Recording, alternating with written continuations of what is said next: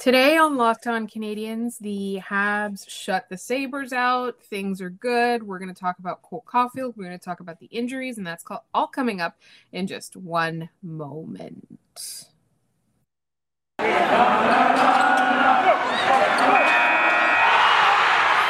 You're Locked On Canadiens, your daily podcast on the Montreal Canadiens. Part of the Locked On Podcast Network, your team every day.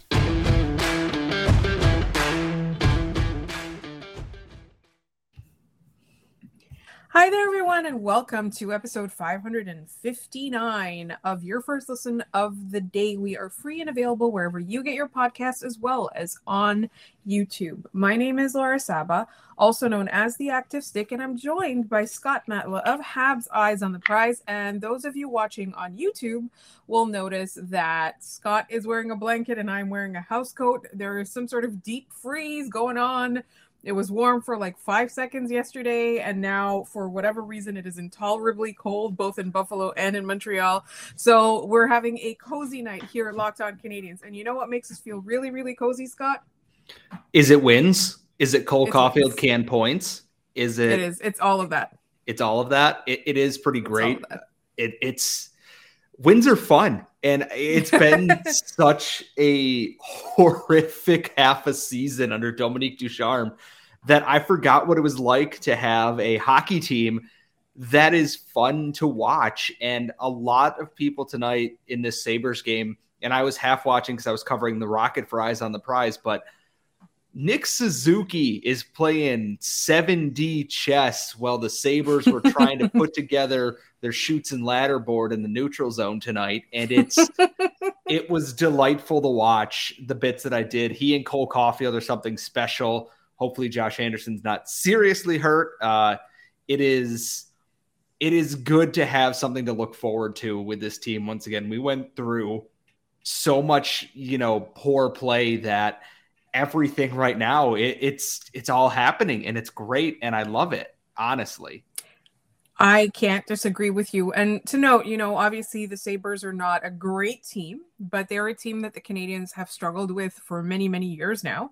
They're a team that the Canadians have a hard time beating. And we talked yesterday on the show when we were previewing this game. We wanted to look at the difference between the way the Habs played against Buffalo the last time they played. And obviously that was an afternoon game, and there was, there are some other factors there, and we wanted to see how much of an improvement we would see during the second Buffalo Sabres game. I will go ahead and eat crow. I mocked Scott yesterday for predicting a win against the Sabres. I truly thought that, this team hasn't shown us enough, even though there's been a lot of changes. They haven't shown us enough to demonstrate to us that not only can they, slay some demons that they struggle with on a regular basis, even when they're good, but also to have 4 wins in a row. That to me, I was like, yeah, you know what, the 4 wins in a row is pushing it a little bit. And I have to say, Scott, you were right. I was wrong. I did predict a Brendan Gallagher goal, and all he got was punched in the face. So, it's the same thing. There's a quote from Samuel Montembeault, which, by the way, he got his first shutout in his career, not just with Montreal, but his career. So round of applause for Samuel Montembeault. Very happy for the ones that the Montreal media has started calling Dikembe, which Dikembe Mutombo was obviously famous basketball player, et cetera, et cetera.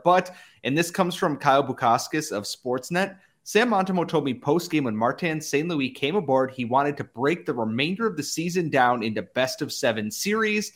And so tonight, the Habs have completed the reverse sweep to begin the Martin St. Louis era in Montreal. And it's all so very simple and basic to look at these things. And I go, yeah, that all makes sense. Why the hell couldn't Claude Julien or Dominique Ducharme do that? And sometimes it's just you need a different viewpoint on it. And Martin St. Louis, being a former player in the modern era, he understands this. It's all simple concepts. There's that word again, but it's just working. Everyone's playing like the best version of themselves. And eventually things will even out because everything regresses at some point. But there's a system in place right now, and I can't help but be a little bit enamored with just how everything is going. Everyone's smiling. Everyone's having a good time. And it wasn't just the guys who were struggling. We know Cole Caulfield's good. We know Nick Suzuki's good. But we've seen Jeff Petrie be better. We've seen Jake Evans play well. We've seen Mike Hoffman play better. We've seen the goalies play better. It really makes me wonder what in the heck was going on with the previous coaching regime that they couldn't figure out something simple like this and torpedoed almost an entire year with negativity. Honestly, it's stunning, honestly, to watch it played out here. I think for me, one of the most shocking things is how dramatically the change has been. You would expect, even let's say the previous coach had lost the room or whatever it is. Again, we don't want to dwell too much on that. We don't want to speak too ill of somebody who showed promise until he got to the NHL. But like, why is it so dramatically different when you do have a coaching change? Usually you expect a gradual improvement. And I think that there's something about injecting new blood. There's a factor of this person being a former player that the players look up to or played against or have experience with, right? We talked a lot about how a lot of people like see him as a role model. There's something to be said about his personality. It's apparently his presence is very inspiring and will make you want to run through a wall. There's obviously something to be said for all of that as well. But I think part of it very often is like, we're talking about Claude Julien, who himself is a fantastic coach. I always loved having him in Montreal, and I thought it was pretty bad that luck kind of sort of torpedoed his Montreal career as well, because there were those losing streaks, even though they were playing better. And then, there was a lot of bad luck in that. But I think old school coaches kind of think of the bigger picture a lot. And Martin St. Louis has kind of decided to break everything into bite-sized pieces, and that's not a pun based on his size or Cole Caulfield's size or the Canadiens being small or whatever. I think just breaking things down into tiny little tasks and tiny little things, you learn to do one thing right, and then the next game you learn to do two things right, and then the next game you learn to do four things right. Whereas before, not only were you not doing anything right, you were doing everything actively wrong. So I think that breaking it down is something that it's very intriguing to me. And we're gonna talk a little bit about the injuries and also the promotion of Sedgwick to assistant GM and some of the stuff that he said. And we're gonna talk a little bit also about Cole Caulfield and how he may or may not have been robbed of a Calder nomination, but if he continues going on a tear, there's still almost 30 games, and there's a lot of recency bias with awards like that. So I'm going to start making a case for this. And that's all coming up in just one moment. But first, football might be over this season, but basketball is in full steam for both pro and college hoops. From all the latest odds, totals, player performance props to where the next fired coach is going to land, BetOnline.net is the number one spot for all your sports betting needs. BetOnline remains the best spot for all of your sports scores, podcasts, and news this season. And it's not just basketball. BetOnline.net is your source for hockey, boxing, and UFC odds, right to the NHL awards, which again, Cole Caulfield for Calder. Head to the website today or use your mobile device to learn more about the trends and the action. BetOnline, where the game starts. So Scott, we were talking about injuries, and obviously Paul Byron was out for the game, and then Josh Anderson took a puck to his pretty face, and they were both apparently sent to hospital. I missed this, and you managed to track it down. They were sent to hospital for purely precaution reasons. They were checked out, and then they were back to the Bell Center by the end of the game. Is that correct? Yes. So the Habs announced that they did go to the hospital as a precaution. To hospital for our Canadian listeners here. I will get that right at some point. But Nick Suzuki confirmed and the team confirmed that they were back in the Bell Center, but their timeline for return to the lineup is undetermined right now. So I guess they're going to kind of wait and see how they feel the next day. Here's the exact wording from the Canadiens Twitter account.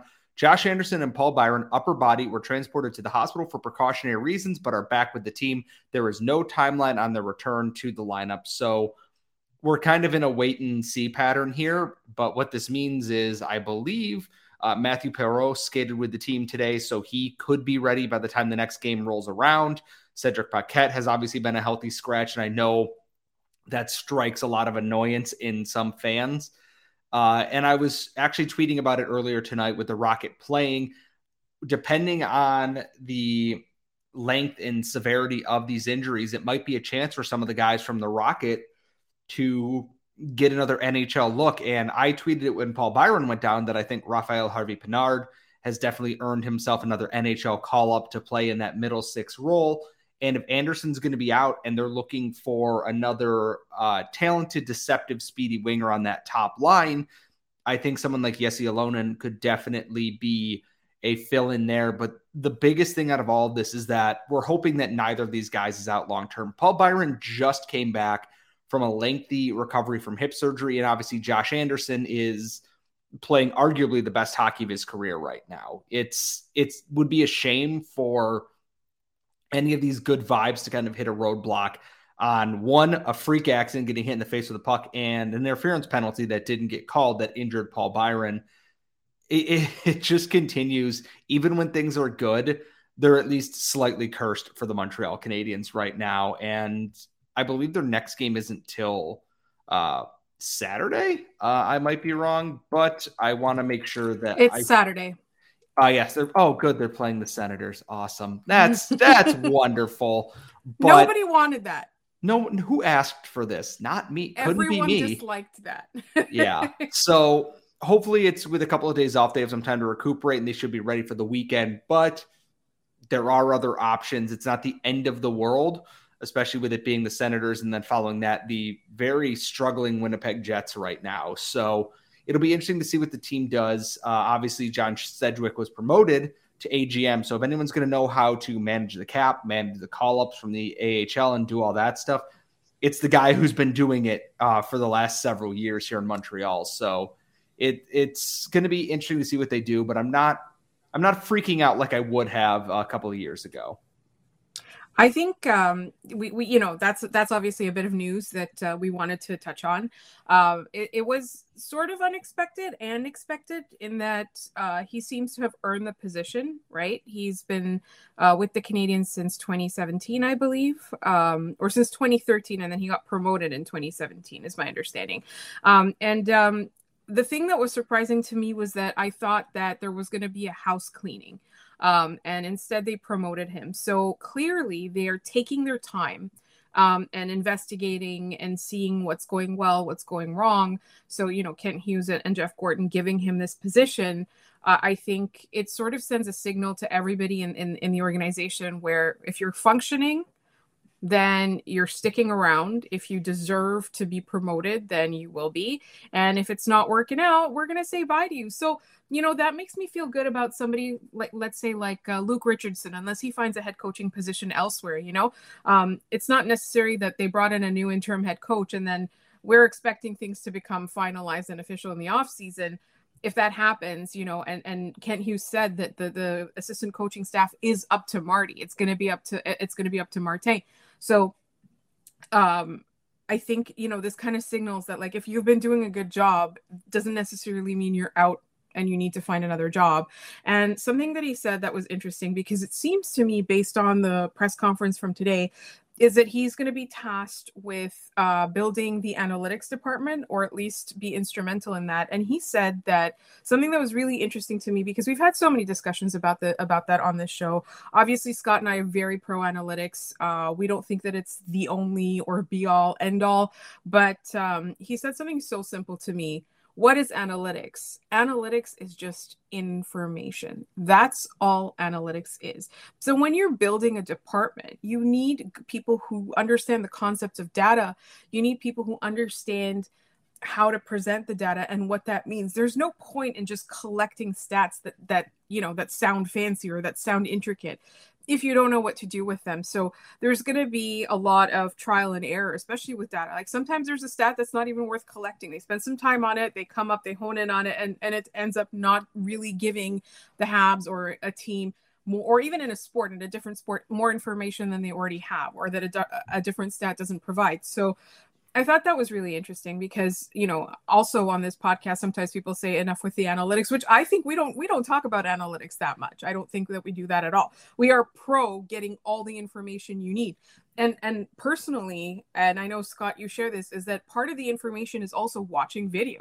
A lot of times, a lot of criticisms that I've had in the past of this team is that they don't seem to have watched any video.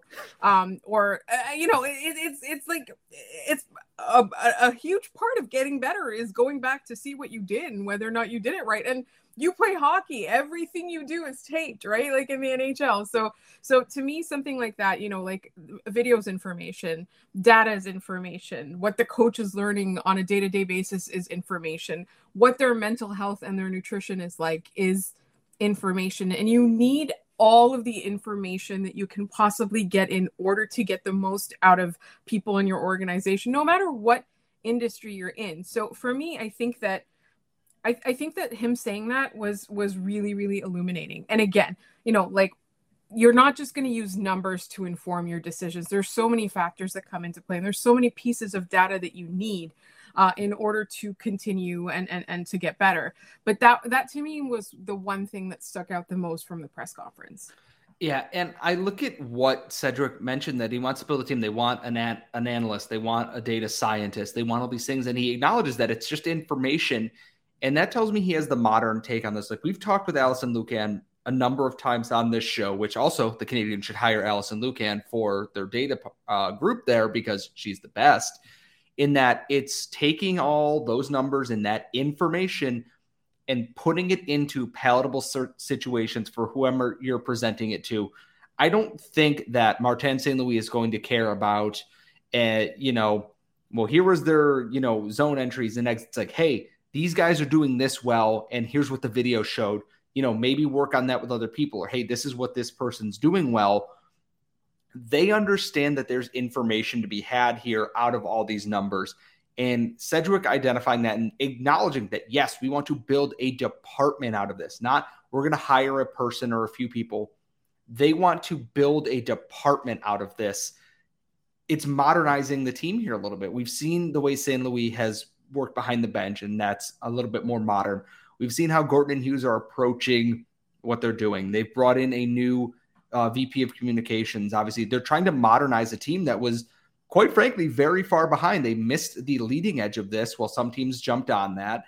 And obviously, there's varying successes on this, but I think they have the right plan in place. They're not trying to rush through this here.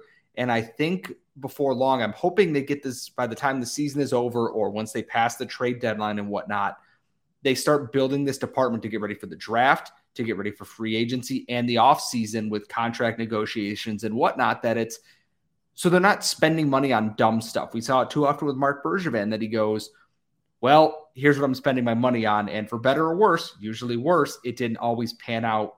Sometimes it does, sometimes it doesn't. But I'm interested to see how soon they get this department put together, and how soon we can kind of see some of the results from that, whenever it may be. I absolutely agree. And speaking of results, in a moment, we're going to talk about, is it too late for Cole Caulfield to get back into the Calder conversation? All right, Scott. Me. Yes, you. Here's the thing. Cole Caulfield, I feel, has been robbed of a lot of things this season. And one of them was obviously his joy.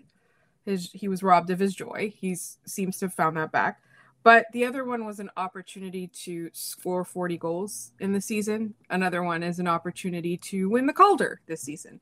Now, it's not the end of the season. There's still about 20-something games, almost 30 games left for the Habs, and for him to continue whatever he's been doing for the past 7 games. We've had 7 games under Marty, right?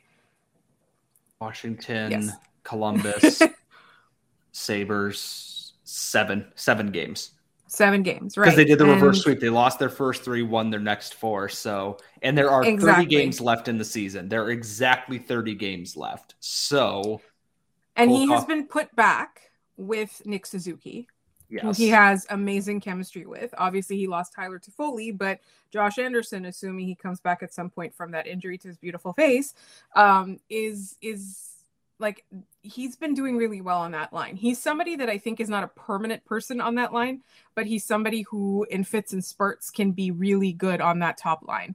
I'm not about to sit here and pretend that Josh Anderson is something he's not, but there's a lot of chemistry between those people. But Nick Suzuki can pretty much find chemistry with anybody. And that line is such that, you know, there's some versatile players that might not be scoring a lot that could end up on that line that could help Nick or Nick Suzuki or Cole Caulfield to score goals. So here's my question is it too late to bring up Cole Caulfield for the Calder?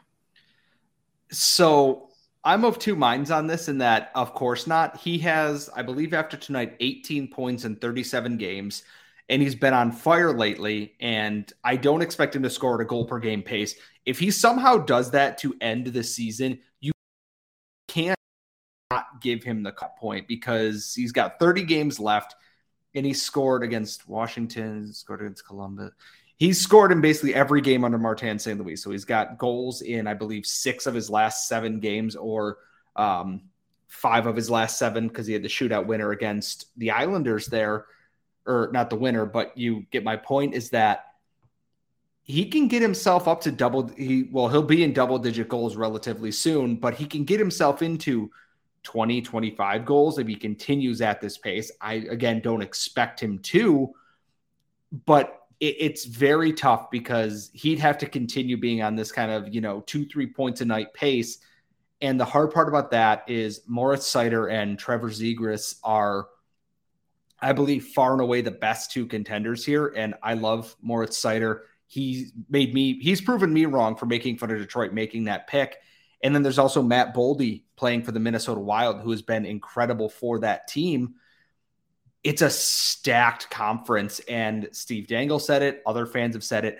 Dominique Ducharme should be fired again just for how he tanked Cole Caulfield's season. Like, it's an embarrassment that he came in and went, okay, Cole, just do what you do best. And that's all he needed to hear.